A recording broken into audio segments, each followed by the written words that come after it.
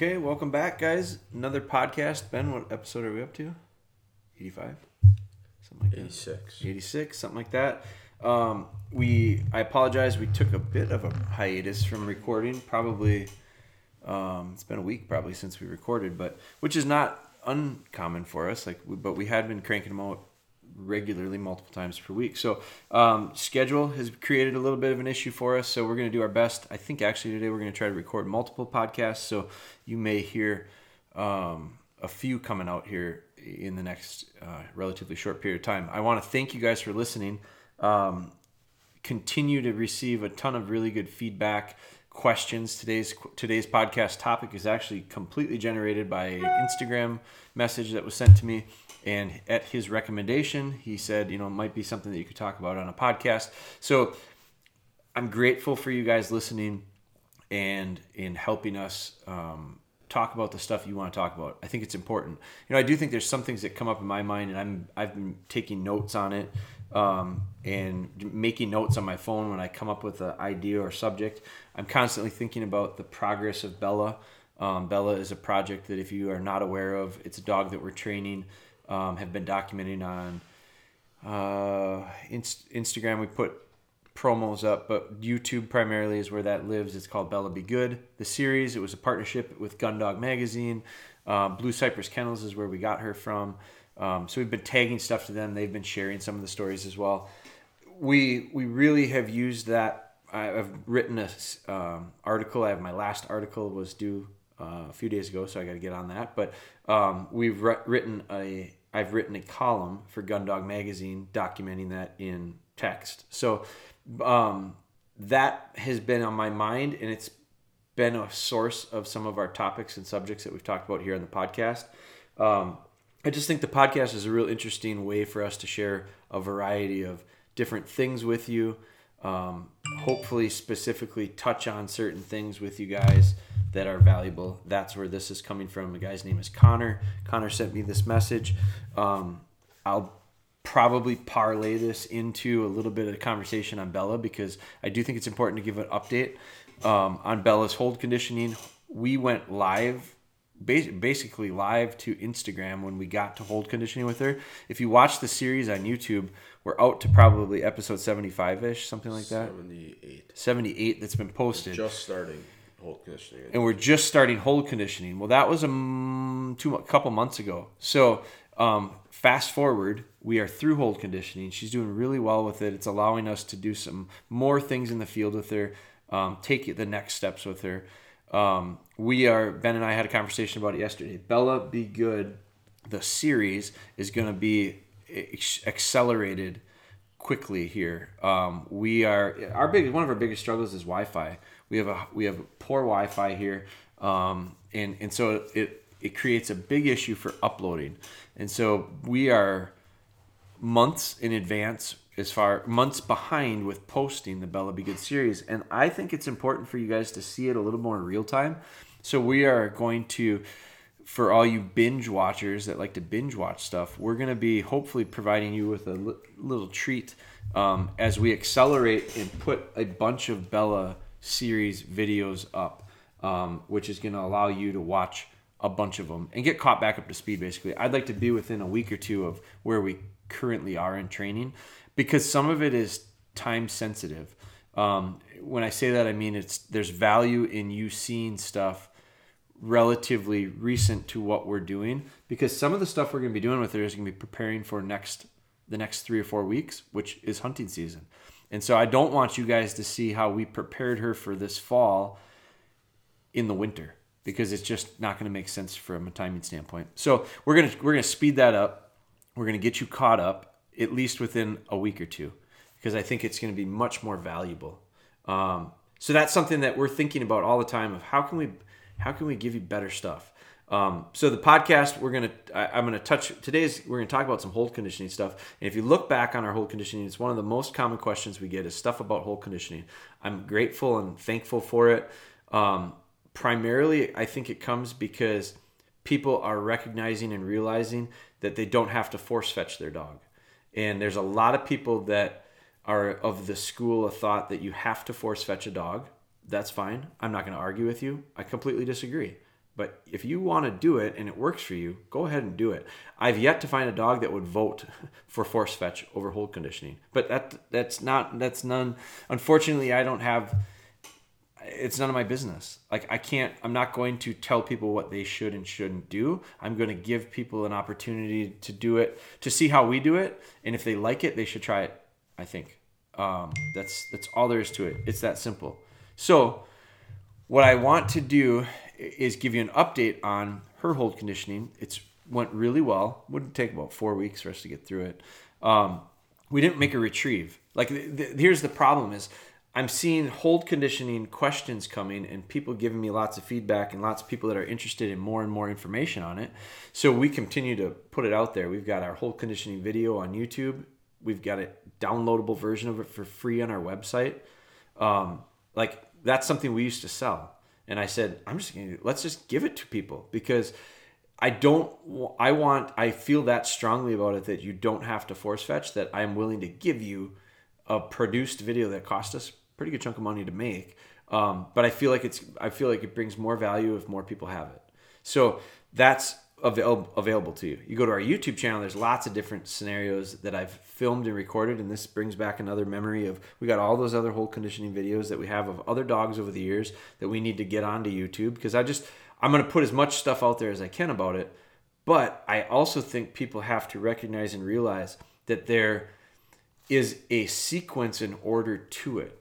And I think some people are watching one or two videos that they're catching somehow through a Google search or whatever, however they're getting it, and they're starting to implement it into their training with their dog, but they're starting at step, and I don't like sequencing because I think if you know anything about me and what the stuff I talk about with training is, I don't think anything is set in stone. It's not 1, 2, 3, 4, 5, 6, 7. Sometimes it's 1, 3, 2, 4, 7, 4, 3, 2. But you have to have an understanding of all 1,000 steps to understand when and where you move forward and back. And so that takes time and experience. So the hard part is for someone who's doing it for the first time, and I understand and I get this. That's why we're trying to put more information out about it. If you have never done it before, there is a logical reasoning for some of the steps I take and when I go forward and when I go back, and it's all dictated on the dog and the progress of the dog and how things are going and where I see some issues or where I see some strengths. That again comes from experience. So if you're doing it for the first time, you're likely to make mistakes. What I'm seeing a major mistake is people are picking and choosing parts and pieces of the process and frustrated with not getting finished results. And my answer to that is, if you have a 100-piece puzzle and I give you 30 of the pieces and I say, put the puzzle together, you're not going to be able to do it. And if you become frustrated because the dog is doing something wrong or the puzzle pieces are doing something wrong, you're wrong. It's not the dog. It's not the puzzle pieces that you have. It's the ones that you're missing that are the issue. So you have to go and you have to collect the other 70 pieces. And then you'll have to probably maybe take some of that puzzle apart that you've already pieced together in order to get the other 70 to fit. So with the idea of hold conditioning, you can't start and jump around to what feels good and makes you feel good at the moment. And so part of the issue I'm seeing is a sequencing thing that a guy had and sent me some video on is, his dog won't hold. He had a lot of issues other than just hold conditioning. But, he went from hold conditioning for 2 or 3 days and then he made a retrieve and the dog won't make the retrieve. And I said, you can't retrieve until the end. And so you took the last piece of the puzzle and you tried putting it in the beginning without anything to connect it to. And so there is sequencing, and I can't give you step 1, 2, step 2, step 3. I think you need to watch a lot of our stuff, listen to a lot of our stuff, absorb it, and then apply it. So let's get into this question. It says, hey, Jeremy, got a training question for you. If you have a minute, might be a fun one to talk about on the podcast. So that's what we're doing. I have an 18-month-old toller. He's got a duck toller. Using primarily for duck hunting and a bit of upland work. I skipped force fetch and hold conditioning his first season. So he's 18 months. So now, okay, I'm gonna read through it and then I'm gonna start making comments. I skipped force fetch and hold conditioning his first season because I wasn't confident in doing force fetch on my own, and honestly, he's smart with a ton of drive. Anyways, I ended up doing it this summer, a formal force fetch program. Hold conditioning went quickly, but he quickly lost interest in the force portion. Anyways, I'm thinking about foregoing the force section and diverting to more of your methods that I've come across. As I've started, I have noticed on hold he's pretty solid with a light paint roller. I've got him releasing to fetch, picking up off the ground, and returning to heel with a sit on his place board. When I transfer to a heavier object like a 3-inch bumper, he's letting it fall as he returns. Any recommendations? So I'm going to back up and we're going to break this down a little bit. So one of the things is he's got an 18-month-old toller. So Bella is 18 months. So here's one major difference I see. And I'm not saying anything's wrong with it. I'm just saying it's a major difference. I'd be aware of it. You're having some issues that are delivery, it sounds like, delivery based. Okay, so hold conditioning is the fix. Is a primary fix, I believe. 18-month-old duck toller. I skipped force fetch and hold conditioning his first season because I wasn't confident in doing force fetch on my own. And honestly, he's smart with a ton of drive. So does that mean you hunted the dog last year? Because I think, first off, I go, wow, that means you hunted a dog at about 6 months old, a retriever. Now, I get pointing dogs. And you can argue with me all you want on this. Anybody. I don't care. I don't care to argue with you. You do you. But I don't believe a retriever, most retrievers, are ready to go into the field at 6 months old. They're just not. There's no way you have enough into them, in my opinion, to be prepared for the things that you're likely to face. And the risk that's involved with taking a 6-month-old dog versus the reward, to me, the risk far outweighs the reward. What do you have to gain? You might get a season of hunting over a 6-month-old dog, which is going to be minimal to begin with as far as value, and I think it makes us feel good. But what do you risk? Oh my God, the list is long. Taking a 6-month-old dog out to the field.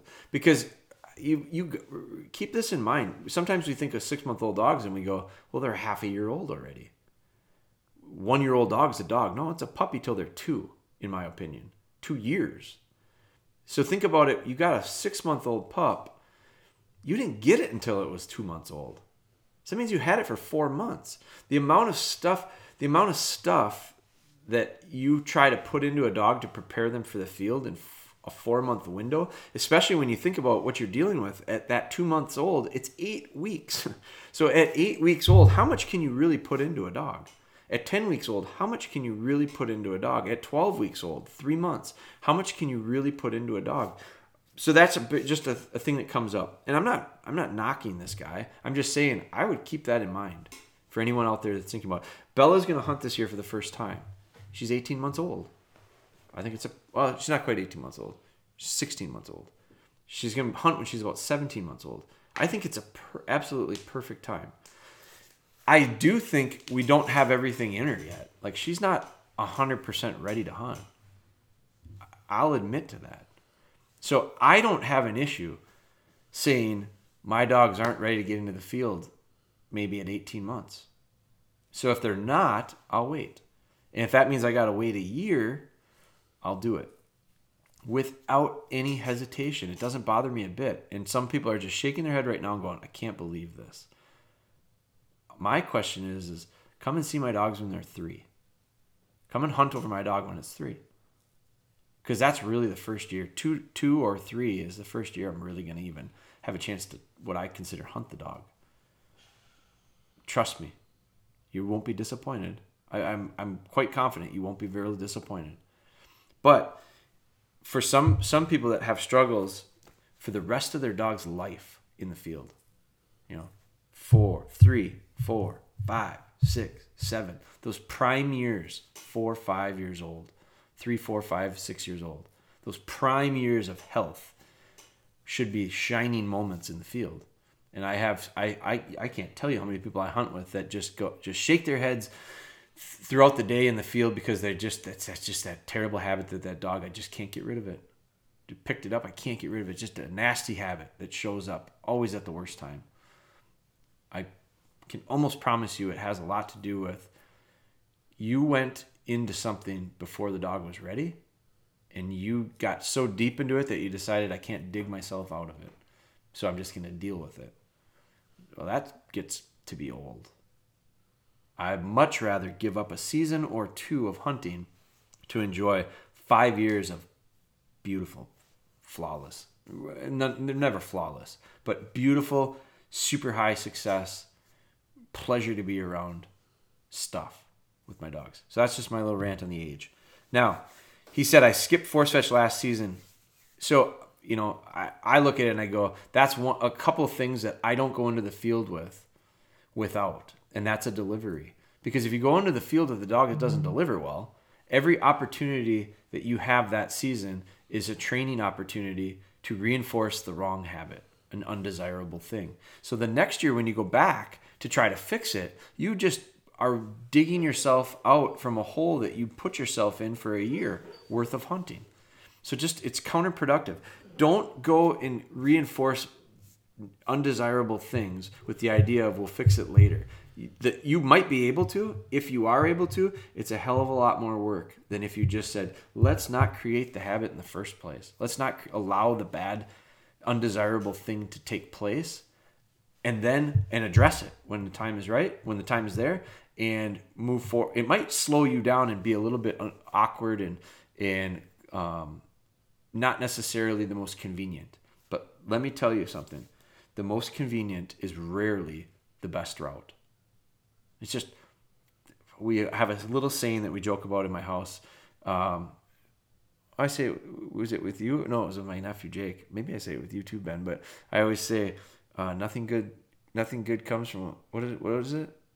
We said it in Buffalo County. Nothing good comes without a little hard work. Nothing good comes from without a little hard work. So it comes from a song about making maple syrup, but nothing good is going to, so it's inconvenient, but in the big picture, it's probably for the best. Keep that in mind. That's a nugget for today. Now, so anyways, he ended up doing it this summer, a formal forced fetch program. His dog did well with hold, quickly loses interest when the force comes on. Imagine that. Something that's relatively positive. Now, there is correction when I hold condition a dog. Now, I actually think, I think it's funny when people force fetch dogs, they typically start out with something like hold conditioning. Yet, and usually dogs do really well with it. Yet all of a sudden we decide, well, we have to take this next step in the program and start pinching their ears and their toes and getting them to squeal a little bit and making them real uncomfortable. What? For what? And so we're not going to get into force fetching because I don't want to talk about it. I don't want to think about it. But I am not interested in some of the results that force fetching gives me. I'm not looking for dogs to be impulsive. I'd prefer the dogs to think things through and respond with thought as opposed to impulse to avoid pain. And so this guy's dog loses interest when he gets to that part of the process. Well, not only does it probably lose interest, that's probably what you're reading it. It's probably shutting down. And that could be because of fear. It could be because it wants to avoid it altogether. Whatever the reason is, I don't know because I'm not watching it or seeing it. But whatever the reason is, it's clearly not helping you. So your options, and this is what people go through when they experience this process. You have a choice. You can bite your lip and just push through it until the dog caves and gives in, which to me is like completely eroding what I've worked so hard for with a dog, for them to trust me. I work really, really hard for dogs to look to me. Bella is just now starting. Like we did it in sessions today and yesterday, and I showed, and Ben will know because he filmed them. Bella is just now starting to click to some of these remote sits to the whistle really well to take a handle, to take a cast. And it's because 100%, I believe 100% that it's because she trusts me. And when she gets into a little bit of a position where she goes, uncertain, I'm unsure, I don't know exactly what I want to do next, she's responding to sit to the whistle and face me and go, Dad, what should I do? To me, that is completely a sign of trust and confidence in me as her leader. as opposed to ducking out or quitting or shutting down or locking up or whatever other symptoms or descriptions you want to make of it because they just don't like it or are uncomfortable with it. Now, the part about retrieving, so he says here, let's see, it says he's got it pretty solid with a light paint roller. Got him releasing to fetch, picking up off the ground, and returning to heel with a sit on his placeboard. I got to ask you a question. The dog is a duck-tolling retriever. My dogs are Labrador retrievers. I'm training a golden retriever. A Springer Spaniel is a spaniel, but it's probably one of the best retrieving dogs I've ever worked with naturally. Retriever, retriever, retriever. If we were in a retriever class on Westminster, your last name is Retriever. I got news for anyone out there that thinks force fetching is to train the dog to retrieve. Some call it the trained retrieve. I got news for you. You're not training any dog to retrieve. They either have it or they don't have it. And if they don't have it, there's something really wrong. Like there's a breakdown in the breeding. But the retriever retrieves. So when he says, I've got him releasing to fetch, now you've got him sending on a command, it sounds like. You've got him responding to the word fetch. I don't care what you use for a word. I release the dog on their name. So whatever it is, I've never trained a dog to retrieve. And I don't think Connor trained his dog to retrieve either. I bet you it's natural predator-prey. I bet you he's adapted this game of running out and picking stuff up because of the genetics that are within him. I'm almost certain of it. So he's got it picking it up off the ground. Again, we didn't teach the dogs to pick stuff up off the ground. We got Bella, and I've got a little puppy right now named Finley that I'm watching that they're very well-bred retrievers, and they carry stuff in their mouths constantly. So if you're at home right now laughing and going, so does my dog, it's because you got a well-bred dog. Dogs that carry stuff around in their mouths, especially when they're puppies. Now, we create problems with some natural retrievers by turning them off, by yelling at them when they pick stuff up, by scolding them, by snapping them on their nose. My dad's notorious for that. He's got a rolled up newspaper. He is like out of the comic book from the 1950s. He's got a rolled up newspaper that he used to whack his whacker. He would whack the dog on the nose when it was doing something wrong. So he'd swat the dog when the dog picked up something in its mouth, and all of a sudden his dogs don't want to make retrieves. Well, guess what? You've taken what they naturally do and you've conditioned it to meet your needs, to fit what you want. And that is fine for a minute, but then the next minute you take it outside and you want it to retrieve and it doesn't want to pick it up because he's afraid you're going to swat it with a newspaper. It's trained behavior. It's shaping behavior. So you didn't. I don't want to break your bubble, but you didn't teach the dog to pick stuff up off the ground. It probably did it pretty naturally.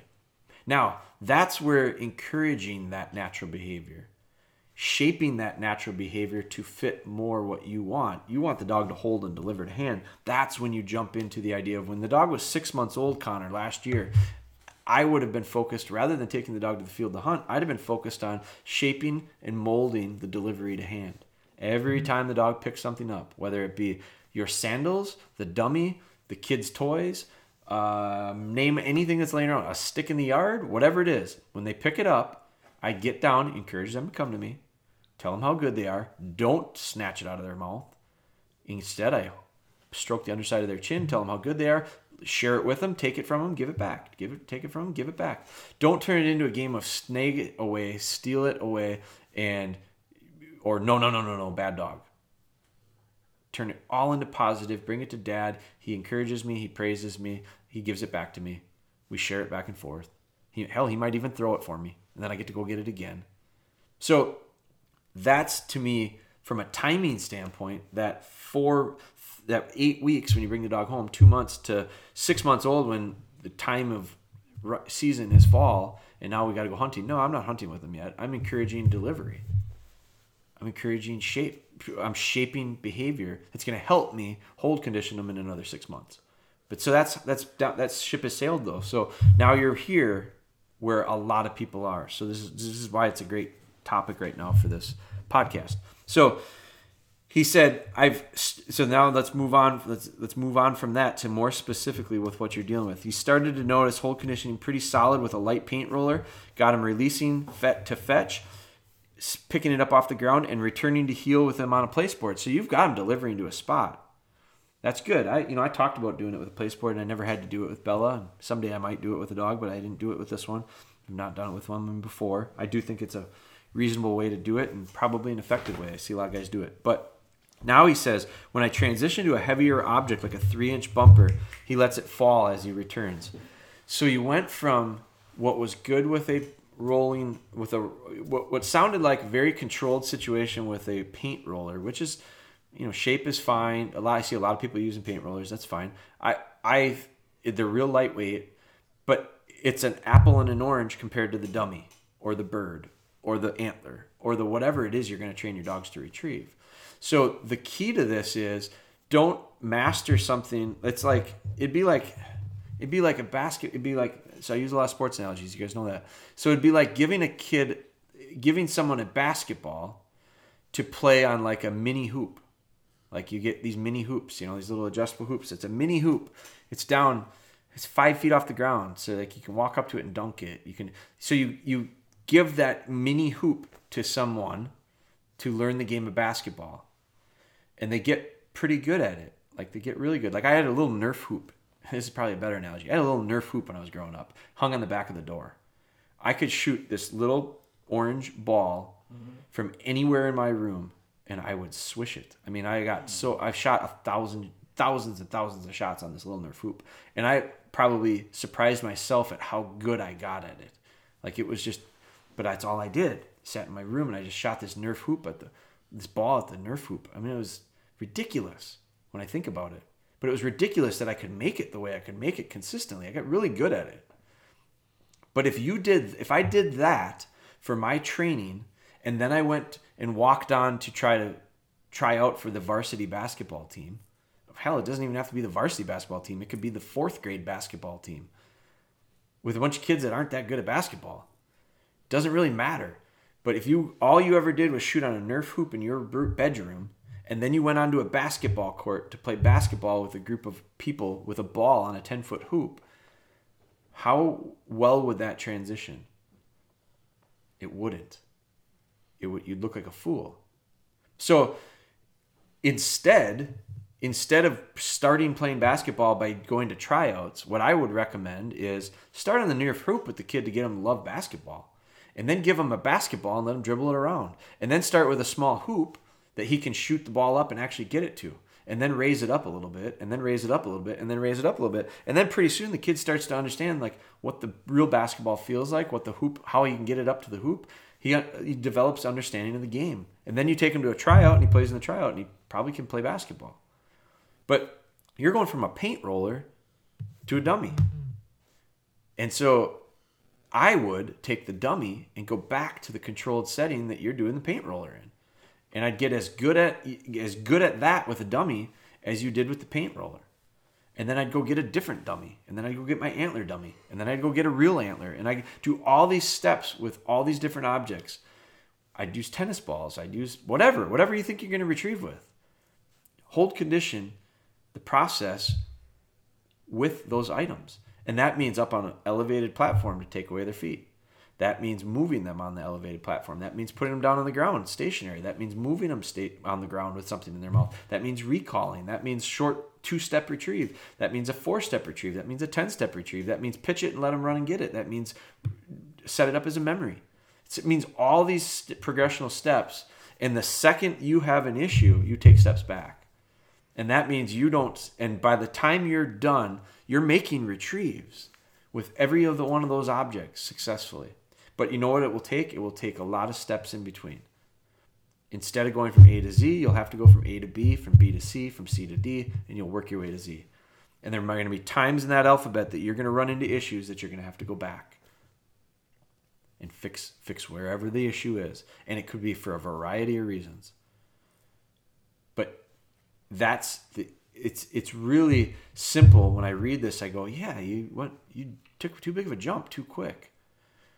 But it's funny because whenever I read a lot of the questions that come in, I probably could use that answer. Yeah, you took too big of steps too quick. But then breaking down each one of those individual scenarios and giving more detail and explanation. But in this scenario, we kind of did that. So, Connor, I think it was a great question. I think if you do that, if you take the same steps you took with the paint roller using other objects, I think you'll probably find the same results you found with the paint roller. Pretty good at it. Took a little while. Now, each object will probably go quicker. I'm saying probably, because if it doesn't, slow down. But it probably will go a little bit quicker because all you're changing is the object. It's the same routine of behaviors. It's the same steps to shape those behaviors. It's the same process to get the dog to understand what the real desired result is. It's just all you changed was one variable, what it was that the dog was picking up. But you got to do it with each thing. Or I would expect them to be a Nerf basketball player on a real basketball court. They're going to look a little funny. It's not going to be real pretty. So, Connor, I hope that helps you. Guys, we're gonna continue to do these. I appreciate it. I've been listening to a few more podcasts, and I don't even know if I should say it, but we are gonna do our best to continue to bring you as much content as possible in the 31 minutes that you're giving us in this one. Penn and I laughed. We listened to some podcasts in the car the other day. I skip about the first 10 minutes of most podcasts because it's just overwhelmingly heavy with brought to you by this, brought to you by that. Has nothing to. So we're doing our best. I appreciate you guys recognizing that. There have been a few people that have said, "Man, I really like how you're setting this thing up to give us information and not turn it into a commercial." We are going to tell you stuff we use. We're going to tell you stuff that we believe in. We're going to share with you things that work for us. It's genuine, so trust me when I say that, okay? But I want to thank you for being genuine with us, because we are getting incredible feedback. It's not always positive. It's not always like, "Oh, you're the best" by any means. A lot of times it's questioning some of the stuff we're doing, not in a jerk-like way. And I've got a lot of appreciation for that. We get plenty of that stuff that I just don't understand why some people take the time that they take to make some comments, but that's fine. If it's legit, I'll have a conversation with anyone about anything. It's people that go out of their way to be mean that we're just not dealing with anymore. And we've been doing a pretty good job of filtering some of that stuff out. Some of it, I don't even know if they're real people, to be honest with you. But those who are listening to this, those who are giving us back some really solid confirmation on what we're doing, thank you. I mean it genuinely. So that's it. Another podcast in the books. We're going to crank out a couple more here yet today, and you'll see these trickle out over the next few days as Wonder Boy gets on them. So thank you so much. Appreciate it.